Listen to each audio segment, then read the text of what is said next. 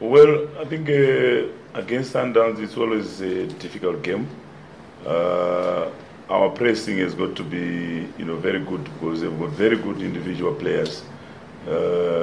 We work as a team, and that's the foundation of our structure. Whereas Sundowns have got, good individual players who can,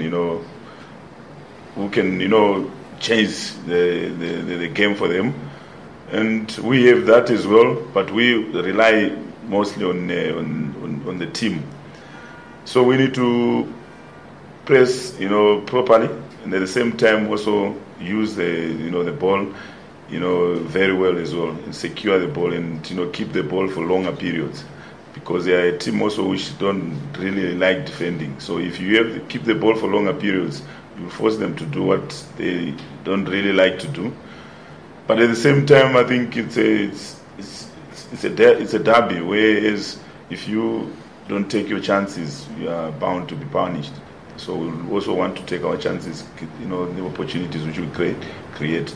In the first game, we created a lot of chances, good scoring opportunities which we didn't take, and they created few and they scored. That was the only change, the difference between the two teams.